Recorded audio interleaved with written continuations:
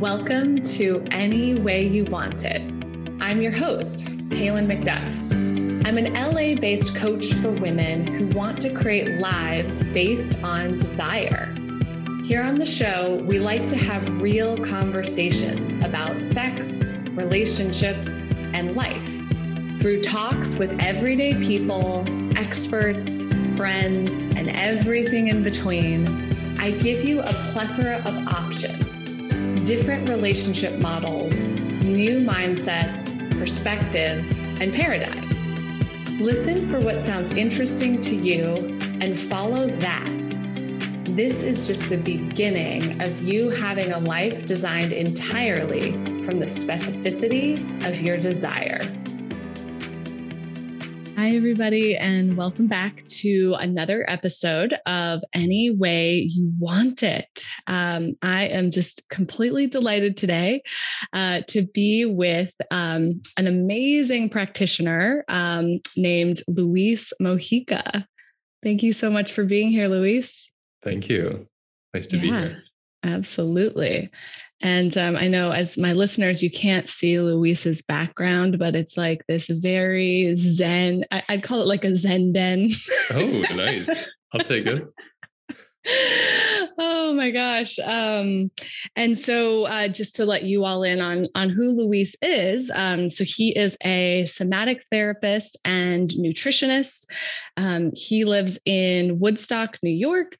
And I came across Luis in my work, in the transformation world. I'm always sort of looking out there saying, okay, who's doing what? And especially, in the trauma world, I don't have training around trauma. I have experience with it, but I don't have training. And so recently I've been paying a lot of attention to just some of the conversations that are happening inside of that world. And, there's a lot of different viewpoints and different types of practitioners.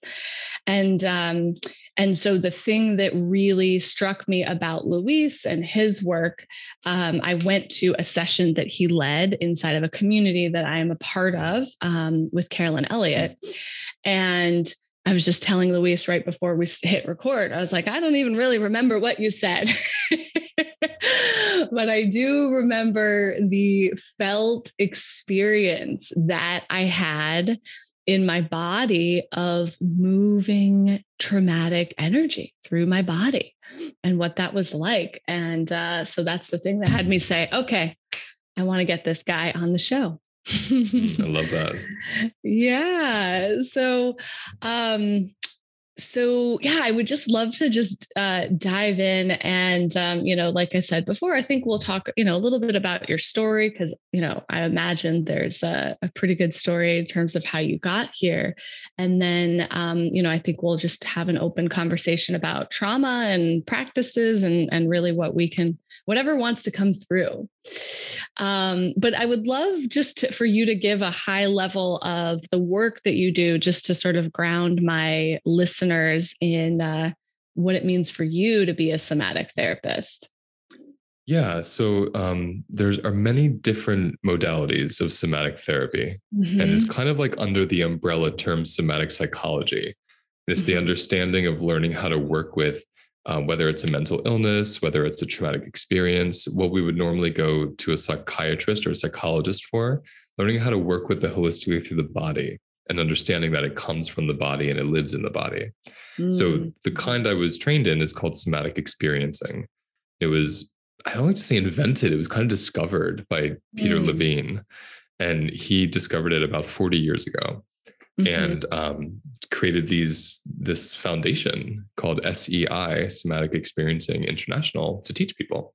So I did a 3-year program and I learned so much because coming from trauma myself, it was all the puzzle pieces kind of came together.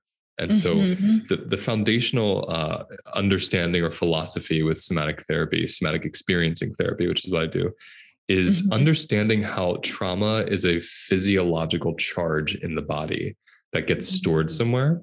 And no amount of talking really releases the charge. Talking identifies it. Talking makes sense of it. Talking puts it in organizes it. It puts it into a category. But the release doesn't happen through the talking. It could be the first step, but the actual release happens through learning how to relate to your body and that charge, and then learning how to relate to other beings around you. So that's the simple answer. I love that so much, because I know it's, it's like, okay, how do you simplify what you do, right? In like a 1 or 2 minutes. But just the idea that, we can't like actually, like we have to move the energy in order to heal it. That's right. I think, and I like that you keep using the word energy, like when you were talking about my presentation and feeling trauma energy, because what I've learned through this work is that trauma is simply energy that's stored from a threatening event. That's, at the end of the day, that's what trauma is. And if we're not looking at it energetically, then we're missing it.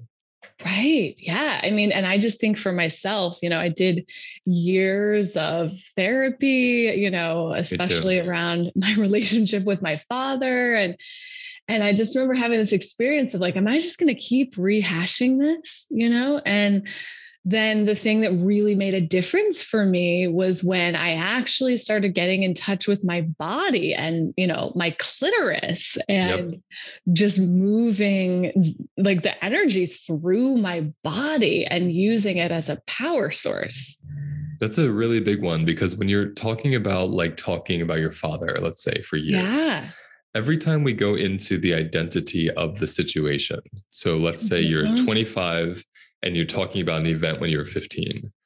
Every time we're identifying with that event linguistically, like we're associating with it as we speak, our bodies are reactivating the charge of the event. So we're going for years and years, and what we're actually doing is reactivating and essentially re-traumatizing and awakening that charge, compared to what does it feel like to embody my 25-year-old body now? What does it feel like to feel my pleasure now? And how can those old events that are stuck in me move through my body now? It's a completely different experience. Totally. The permission for that is so rare, I think. It changes everything. And I think what I love about it is I don't like identity. I started studying psychology initially because I wanted to be a psychologist. And so I went to college, I studied for 2 years.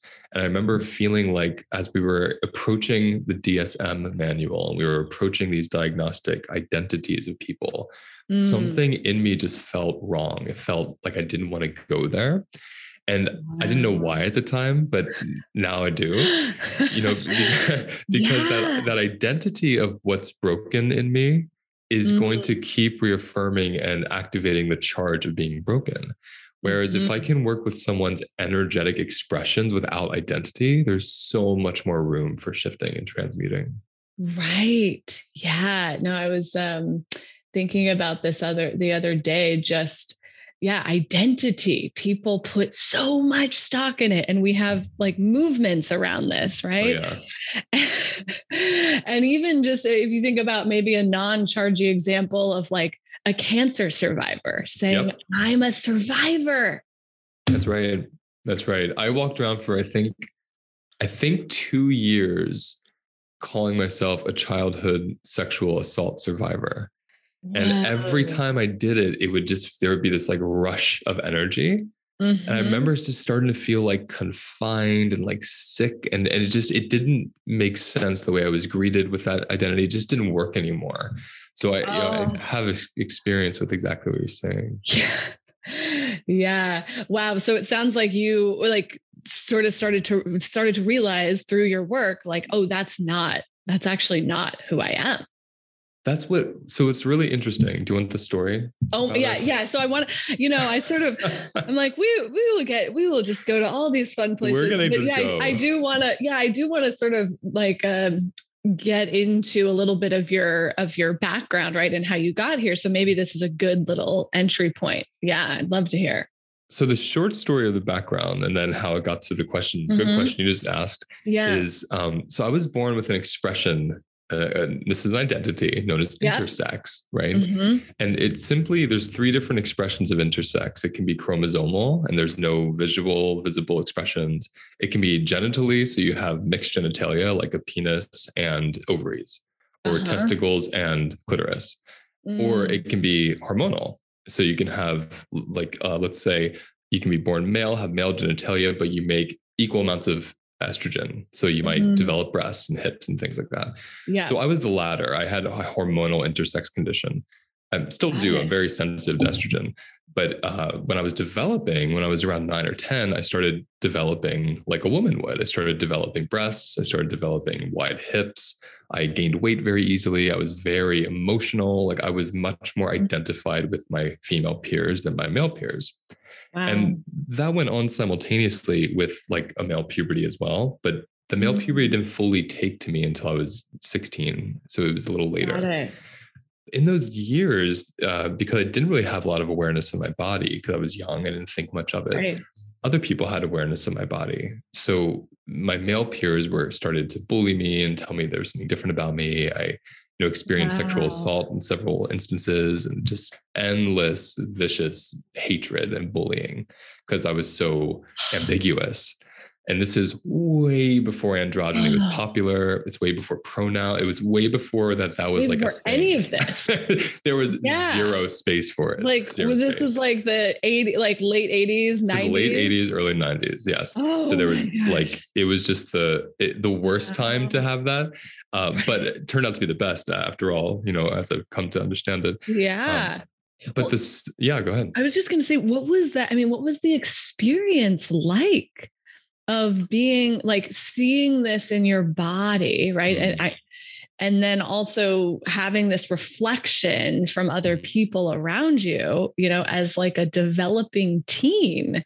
Oh yeah, it was very fragmented. So there was the me who would stand in front of the mirror for an hour and like look at his body, look at his breasts, look at his hips, look at his penis, like take in all these strange things. I had no reference for it. So I would try to like own it. I would tie my hair up. I would like dance in the mirror. I would try to be this kind of middle non-binary thing that I physiologically was. Right. But it stopped when the bathroom door opened. The bathroom door opened. I left that world there and I was shut down. And I was quiet and I overate because I was so miserable and so scared of being seen. I wore all this extra clothing to hide my breasts so people didn't know if they didn't see me with my shirt off. And so I developed all these illnesses because I was coping with food so heavily. I gained almost 60 pounds. I had really high cholesterol. I was pre-diabetic. I had chronic asthma. I was on like a nebulizer machine so I could breathe because I had so much inflammation in my body. I had cystic acne. I had so many high blood pressure. I mean, like horrible panic attacks. I would pass out just from panic and anxiety. I was like 13. So it was a complete midlife crisis at 13. And it was like you're saying, you're at this age where you're just kind of, it's already super awkward for like the average bodied person. Right. It's already really strange. And you're like, what's my body doing? And my body was doing things that there were no words for, that there were no images for, that no one even knew because I was hiding it sometimes. And the doctors would say, oh, he's overweight, that will go away. And I knew that I had them before I gained weight. So it was like my little secret. I just let everyone believe, oh, I'm overweight, it will go away. So then I became anorexic. And I thought, okay, I'm going to lose every ounce of fat on my body. So these will go away. And I lost like a ton of weight. And I was really, unhealthily thin. And those breasts, they were just staying right there because they were breasts. It wasn't fat, Yeah. So it was a good, from age 10 to age 16, it was a good 6 years of just utter hell of being in this body that I couldn't get away from. Couldn't get away from the problem, which is my body. And I internalized the hatred as well. I can only imagine. Thank you so much for sharing that. I just can imagine the confusion and especially in a world where you just have no reference points. None. There was no internet. So there wasn't. Yeah, you're like, nothing. Where did you grow up? Southern Pennsylvania. So it's like, it's like being in Tennessee, you know?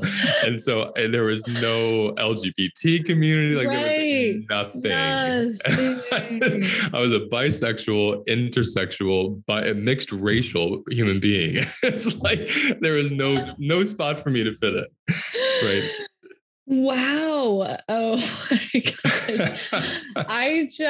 I'm like, my heart is just opening so wide, like feeling you now. Right. And just imagining this whole journey and how it really was for you. But like you had to go through so many years of just not being able to see that. That's right. And, you know, when people see me, they see like a cis white guy. Like that's just how people see me.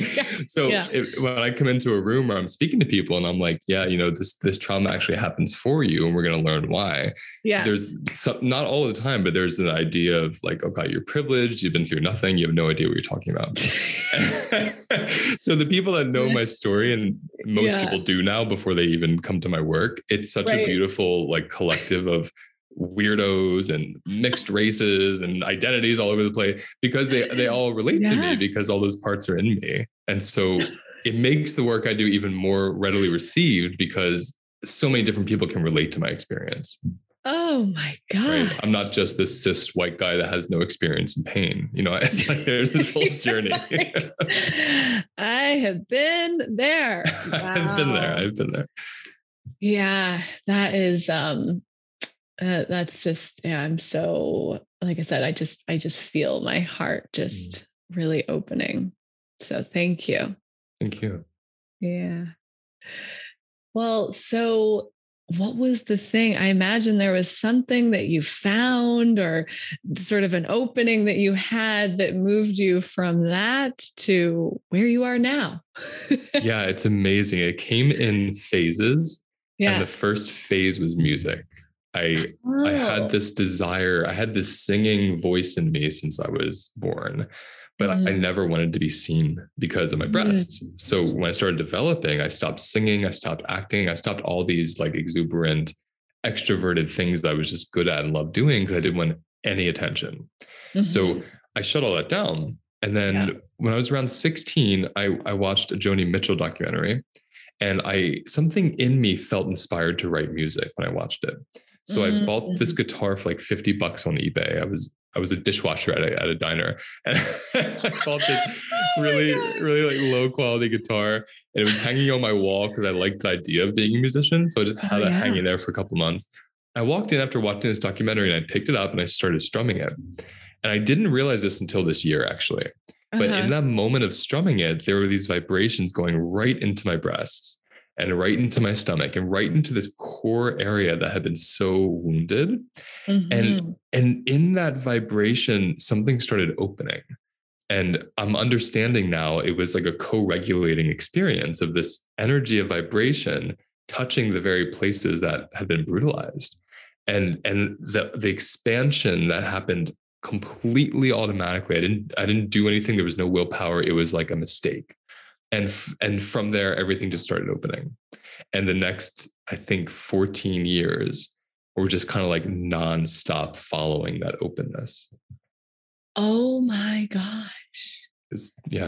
This is so profound. That was the gateway. A total gateway. Right. It's like, I don't know. Music. Okay. But the thing I really hear in this, just at the most basic level, is that you just had this inkling of a desire, like for whatever reason, okay, I'm being called to music. Okay. I'm going to buy this $50 guitar, put it on my wall. Okay. Let me sit with that. Right. And there's a divine energy to that. That's right. You're absolutely right. It was pure desire because it was not want. Yeah. I had no expectation. I never wanted to be seen. I never wanted to ever sing in front of people. So there was something in me that moved me to the guitar, right? And that was the divine movement. Right. Absolutely divine. And then, it's like, okay, your soul is now like calling you on this path through this. Yes. And you got to feel your soul got to feel a different kind of vibration. That's right. Moving through your body. Literally. So there's this term we have called uncoupling. And it's when you remove something threatening from something non-threatening. And when you're traumatized, we have overcoupling. So for instance, if we got into a car accident, we're naturally going to overcouple threat with driving. So this is why we emerge from events, and it's hard to get back in a car. It's hard to get into a relationship, or we don't want to make money because last time we did, we went to debt, whatever it is. Yeah. The body associates it with threat.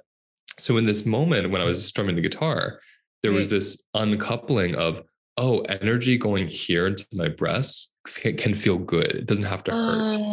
And that was like the moment I didn't understand until recently, but it was so somatic. It was not in my conscious.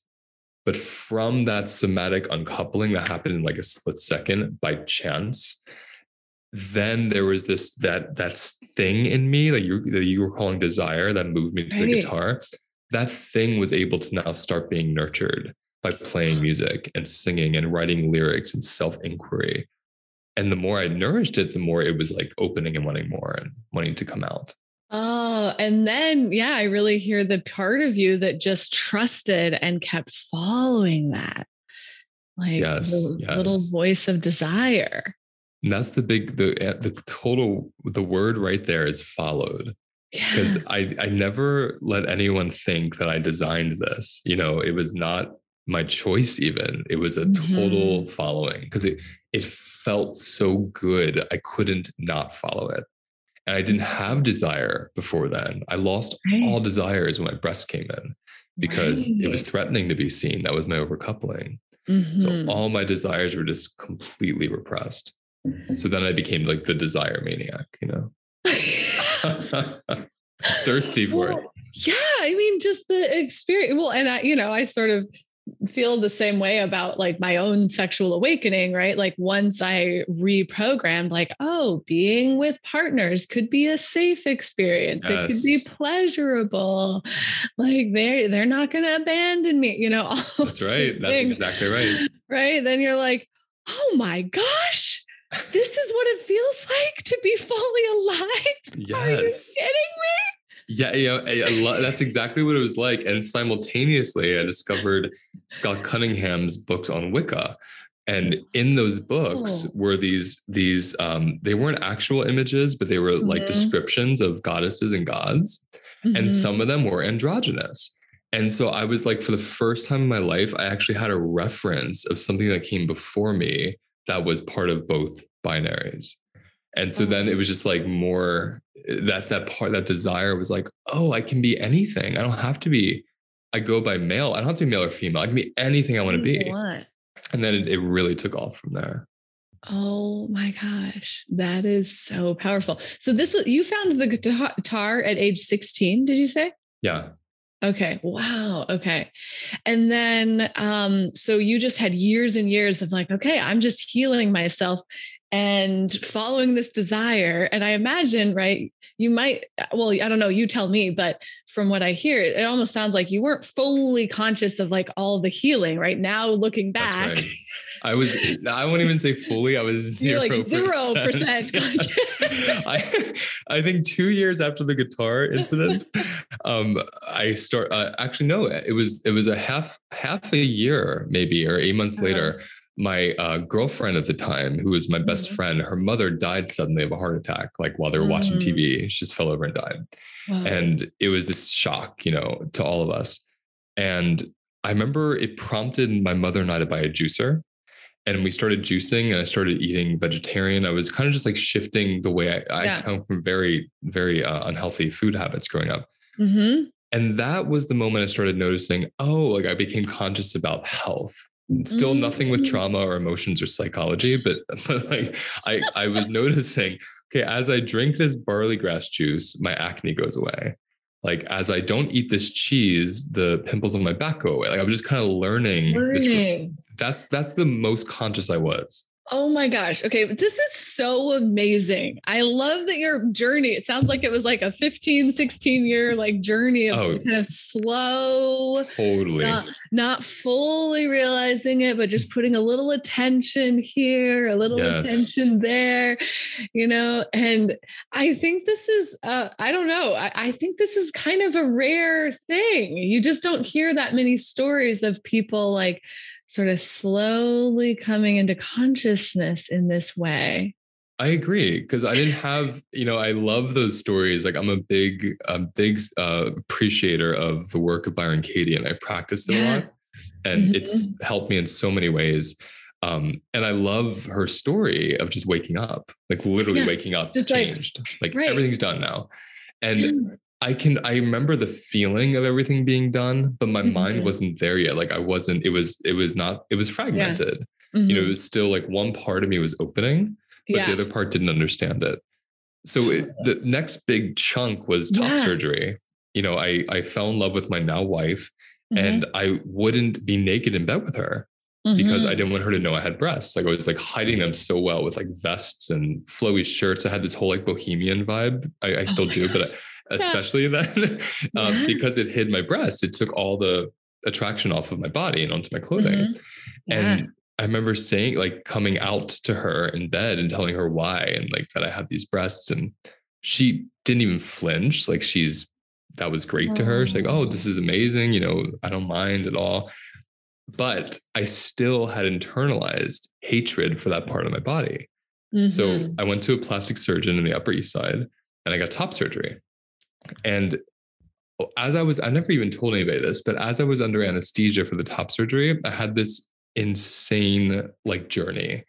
You can call it like a shamanic journey if you wanted to. Oh my God. Okay. I am obsessed with your story, Luis. I cannot, a shamanic journey through anesthesia. I'm listening. Go ahead. It's so intense. So I emerged from the anesthesia, and I started writing about this journey, like all these images that came, all these moments I had. And I wrote this like 10-song opera, of this journey. And it was so intense. And then I listened to it after I recorded it. I listened to it to kind of understand it.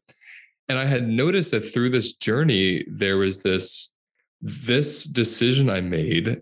It was so much part of this intergenerational pattern of the repression of the feminine in my family. And after I emerged from that, what I got from this journey was, you can't repress the feminine. Like you can, but then something gets toxic, something gets out of balance. Yeah. And I was so out of balance at that point because I was repressing the feminine part, my biology, So that was my turning point. Because then I would even say that was my turning point, there were like 3 or 4 more years of just kind of like, I'm a guy, look at me, like no one can tell because I have very little scarring. I had small breasts. I don't have a big lateral scar. So I was just like passing, I felt like I was in drag, like full on male drag. And I had a beard, and I started exercising a lot. And oh, this is great. And then I got, I had a major tooth infection, and the pain in the tooth went to my stomach, and that stomach pain reminded me of all these sexual assault experiences I had blacked out. And so I'm sitting there in the car, my stomach's hurting, my head's hurting, and they all come flooding in. And so I'm like 26, 27, right before my Saturn return. This all comes flooding in. And then I realized, oh my God, I have trauma. Like I had no idea I had trauma. I thought I was done. I thought the surgery, I thought everything was over. And I was like in this pretty box I was modeling. I thought I was in this perfect box of a person. Oh my God. And it came in. I went to therapy for a couple of years, had the identity, childhood sexual assault survivor, and then somehow found a somatic therapist. And I found them because for the first time in my life, I was getting panic attacks after not having them for a decade because of these new identities from being a rape survivor or sexual assault, all these things. And so to make a really long story end here. Yeah. The final ending for me of that journey was the somatic therapist. She helped facilitate me to feel how my body was now.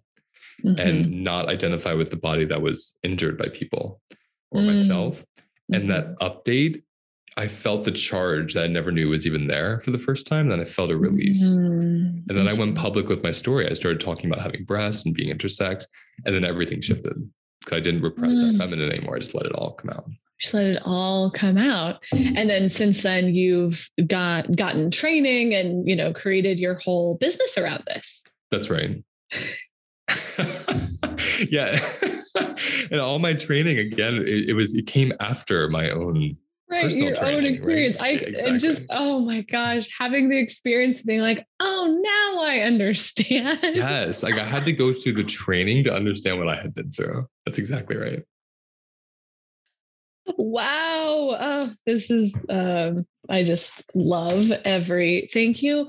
I love specificity. It just turns me on so much. Oh, good. I've never told that much of my story before that way. So I just love that this came out in like this level of detail. I think like this is the real gold. And, the thing that I am just getting from your whole journey is just like trusting that voice inside of you, trusting your desire, one step at a time, putting attention on these little things, and over time, the impact that can have. 100%. And when you talk about desire, I keep thinking through the somatic lens, like capacity. You have to have capacity for desire. Because there is a charge with desire, and that charge has to have space to move and take up your body, or else you'll constrict and you won't be able to handle it. Oh my gosh. Yes. And I think that's really what I'm learning more than ever in these last couple of years. And that's what I'm teaching is like how to build capacity. Oh my gosh. Yes. This is why like conversations about sex and conversations about money, people just completely avoid them because it is so high sensation and they don't have the capacity. 100%. And the same thing with trauma healing. Like you walk into an office and you're supposed to tell a stranger your most intimate traumatic experiences with zero practice of capacity. So you're literally shutting down your own nervous system because you can't handle the activation. So the beauty about capacity and charge, and like to go back to your word, energy, it's non-dual in my practice. So when I'm teaching my courses or I'm working with clients, it's the charge we're talking about is non-dual. It's just charge, whether it comes from I just fell in love or it comes from a flashback just occurred. It's charge. And when we learn how to build somatic capacity for the charge, we handle everything, like the horrible experiences and the most profoundly beautiful ones. You have space for both. Right. Oh, I love that. Yeah, ladies, you have to expand your capacity to have your desire. No question. Well, so tell me, I'd love to talk a little bit about this, expansion of capacity. Like this really feels like the crux of this conversation and the crux of your work. 100%. Yeah. So I'd love to just, hear more about how you see that and how you work with that idea. So we first have to understand the physiology of trauma. So when a traumatic event occurs, the trauma isn't the event. The trauma is the body's response to the event. The event is just the event. What makes it traumatic is how the body responds to it. So if someone bangs on your door, that's the stimulus. And then a charge comes through your body. If your body constricts around that charge and is unable to move it, and you don't regulate afterwards, you don't find safety afterwards, that's a traumatic event. So these, maybe not banging on a door, but I'm just giving a simple example. Traumatic events don't have to be abuse. They don't have to be wars. They don't have to be anything. Someone living a really sheltered life could have the most traumatic events than someone who grew up in war. And I have clients to prove that. But the piece here is the physiology of trauma. So when that charge comes through your body in response to what we're perceiving as a threat, and that's the important part, the event is perceived as a threat. The body physically constricts to brace for impact because it's trying to survive. So it's going into a survival response. Yeah. When that charge comes up and the constriction happens at the same time, we're unable to fight flight. So we don't usually punch, we don't yell, we don't run. We go into a freeze response. or we go into a fawn response where we kind of like talk our way out of it or try to appease. Meanwhile, all that charge is just building. So the charge gets kind of like imploded when it's intended to propel you away to save you. And in that implosion is when we start experiencing the charge as trauma, because it overwhelms the nervous system. And then we have to dissociate from the body because it's too uncomfortable. In that dissociation is essentially the traumatic event at that moment when you dissociate. So that's why when people lose time or they say, oh my God, I remember looking at myself from across the room. That's those high traumatic experiences. So coming from that in childhood or growing up in an environment in childhood that's traumatic. So we call it childhood developmental trauma. And all it really means is your body's developing in a physiology of constriction. So by the time you're like in your teens, by the time you're an adult, all you know is constriction. And you don't know it. I shouldn't even say that. It's all you feel. And it's familiar. It's all you remember somatically. So whenever you move toward a person or an experience or an event that creates expansion in you, it actually feels like threat, because the body's memory of expansion is when something threatening occurred. So it overcouples expansion with threat, and it overcouples constriction with safety. So this is why someone says, I'm giving you this great opportunity to do ... that you always wanted to do. And you freeze, or you quote self-sabotage, or all these things come up to block you from doing it. It's because the body actually feels on a physiological level that event will threaten your life. So we have to uncouple that. And by uncoupling it, we start to create an actual physical capacity that actual tendons and tissues and muscles start to relax and expand. And the blood pressure comes down, the breath goes deeper. And that's the state of what we call regulation. That's the state of restore and the state of capacity building. And in that, you're able to stand in front of a huge audience. You're able to have like the best sex of your life. You're able to make money if you need to make money, or watch 4 kids if you have kids and your mother or father or parent. You're able to do those things. There's all this capacity for you to handle the charge. It's just moving through you and lighting you up versus shutting you down. Oh my gosh. This is, I love this lens, because there's so much out there about like, oh, you're just like sabotaging yourself. You're sabotaging yourself. Just like go. We love that. Just go for your goals. You don't have to, feel the fear and do it anyway. It's so misinformed. Oh my gosh. Because it's not about fear, it's about threat. Yeah. Right. And that stuff has always felt so, just like inauthentic to me.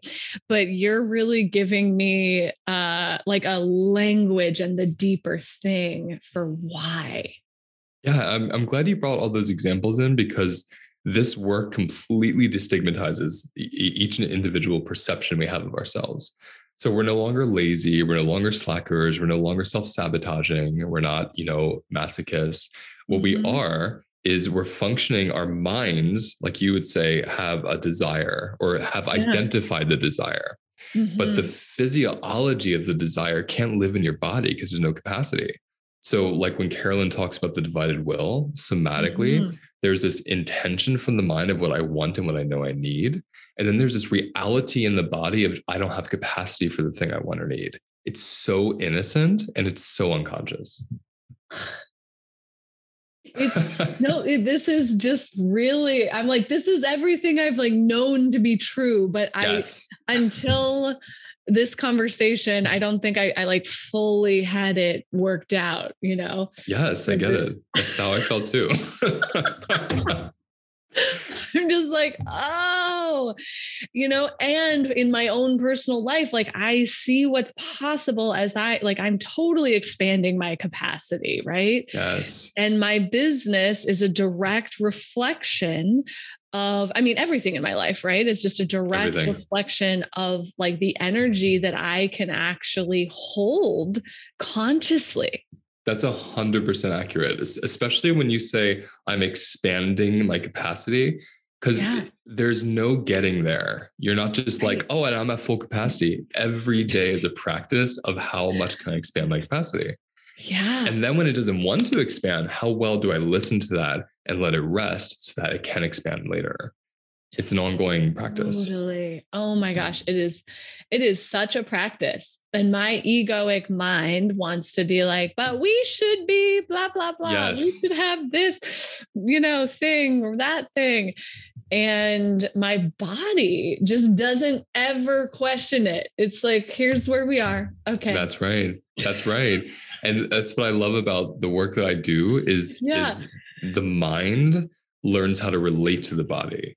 Versus they're opposing each other. Because if I'm saying I should, or I really want, or why don't I have, those thoughts are actually creating more charge that's living on top of an already compromised nervous system.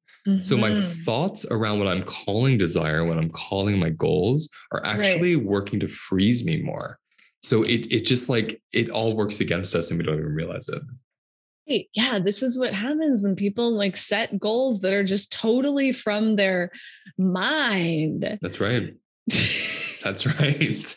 It's like, if you don't have the capacity to take a deep breath, like everyone listening, if you look around your room right now and you don't have the capacity to take in what's in front of you right now, that's your first step. You have to start there. You can't go any further. Yeah. Well, and how do you, yes. And I guess, what would you give to people who are in that place, like as a practice, right? If it's like, whoa, people realizing like, I'm not even fully conscious and like receiving and having what I have. Yes. Yeah. Oh my gosh. Yeah. That happens all the time. My favorite thing is a pillow. Like that's where you start, because everyone has a pillow. Yeah. You grab a pillow, you put it over your belly, and you just hug it as tight as you want to, as good as that feels. And you just start by, can my body receive the pillow? What part of my body receives it? And when you really look into it and like you pet it with your hand, you breathe into it, maybe you put it over your lap, like wherever it wants to be, you'll find a part of your body that enjoys that pillow being there. And from that one place, that's where you have some capacity. So when you feel pleasure is just, I have capacity for charge. If I'm getting a massage and it feels so good, my body has capacity to feel the charge from the person's hands. So it's like the pleasure we get from that pillow or a bath or music, that's expanding our capacity in that moment. So we use those things like pillows and such as tools to find the part of us that is here and likes being here, even if it's just our stomach. And from there, what's it like to be in this space or in this light? Wow. It's like a little stepping stone. Yeah. Oh my gosh. But I can just imagine if you really take that on, just getting present with a pillow. Oh my gosh. There's so much information there. Yeah. So much. It can be orgasmic. Like there's so much sensation there. Just holding a pillow. No, I love this. I mean, one of the things I have my clients do is just like receive like a cup of tea or something. Yes, that's a great one. Just like actually tell your partner, here's exactly how I would like it. And then the difference that it is to really receive it versus just like, oh, I'm going to drink a cup of tea. Yes, and we do that in my course. We do this like pleasure practice where you drink warm tea, or you let a little piece of chocolate melt in your mouth, or you lay in a bath, or you rub your body. And just like, what does it feel like if I embody this experience? Like the warm liquid in my mouth, down my throat, in my stomach. How does my chest respond? How do my feet respond? So much information in like 5 minutes when you do that. It's amazing. Oh my gosh. I love this. Well, and then for those people who are like, okay, I'm really ready to expand my capacity. I imagine this is like your whole entire program. But what would you say to somebody that's sort of sitting here thinking, okay, I think I'm receiving what I have, and, I've done some work, and how do I really keep expanding my nervous system's capacity for everything that I desire? It's very similar to what you were saying about my story earlier. When you said I was following that desire, it's like once I have more capacity, that sense of desire and that sense of unitedness with everything around me is so much more clear. I can feel it. So the practice is not so much of making a specific goal. Goals are fine, but it's not really about the goal. It's more about oh, okay, if I'm taking in my room and my Yeah. body feels like, oh my God, I love this room. The more I practice that, the more I'm attracted to that sensation. So I'm just naturally going to follow the things in life that bring me more of that sensation. And that's how we just naturally grow and Mm. change without even having to think about it. It's like Mm-hmm. nature. It's just really, it's a natural Yeah, rhythm. totally. I love that. Um, okay, I want to talk about your course in a moment, for those people who are interested. But I have one. I think I have one final question. I'm like, I could just sit here and talk to you for hours. We could talk for Um, hours. Yeah. but I think the one sort of last thing that I was curious about is how you how people can tell when they are inside of a trauma response. That's such a good question. It's very nuanced. So the Mm-hmm. first thing we want to understand is when you're in a trauma response, you're reflexive. Yeah. So something is happening without your permission.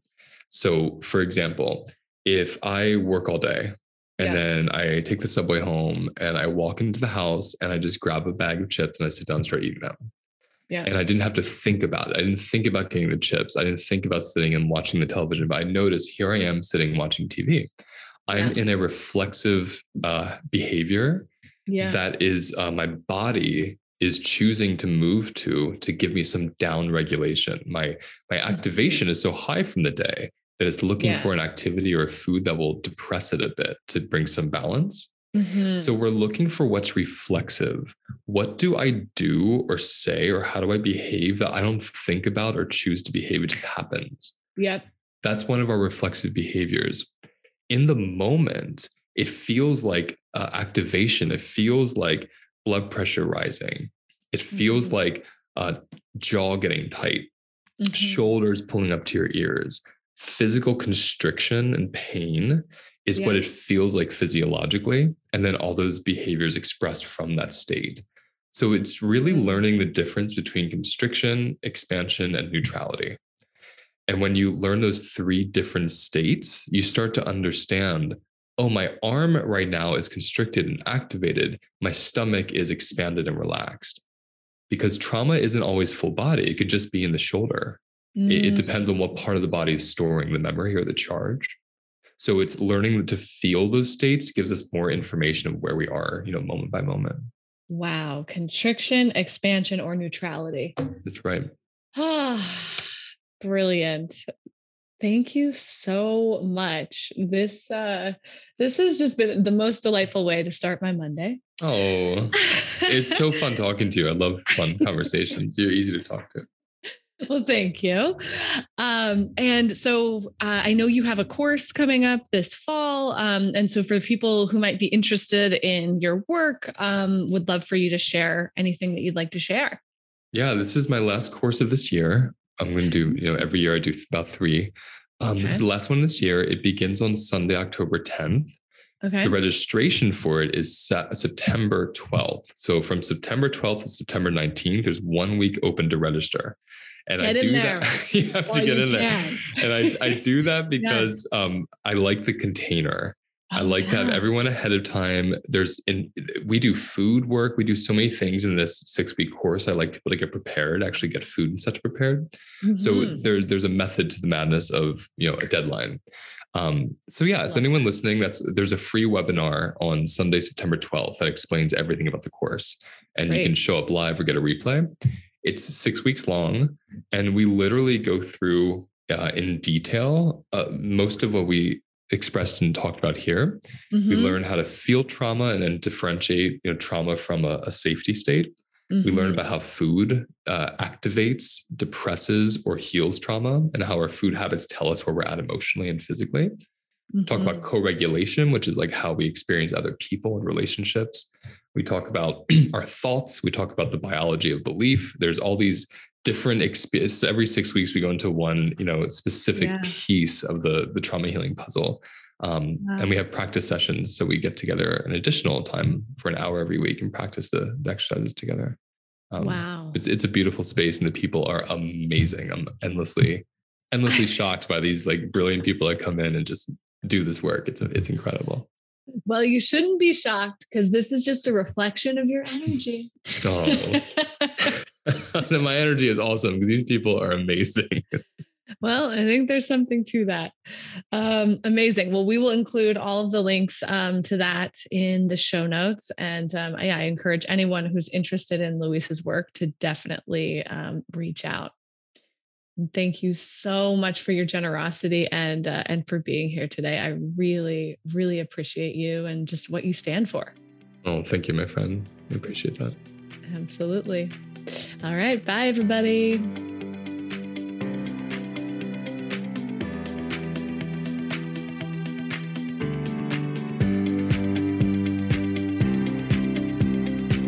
Thank you so much for listening in today. If you got something from this episode, please share it with someone in your life and pop on over to iTunes to give us a 5-star review. I'm so committed to more people custom creating their sex, relationships, and lives from desire. And this podcast is a big part of that. If you have ideas for the show or want to learn more about working with me as a coach, head on over to my Instagram at Kaylin McDuff or my website, kaylinmcduff.com. See you next time.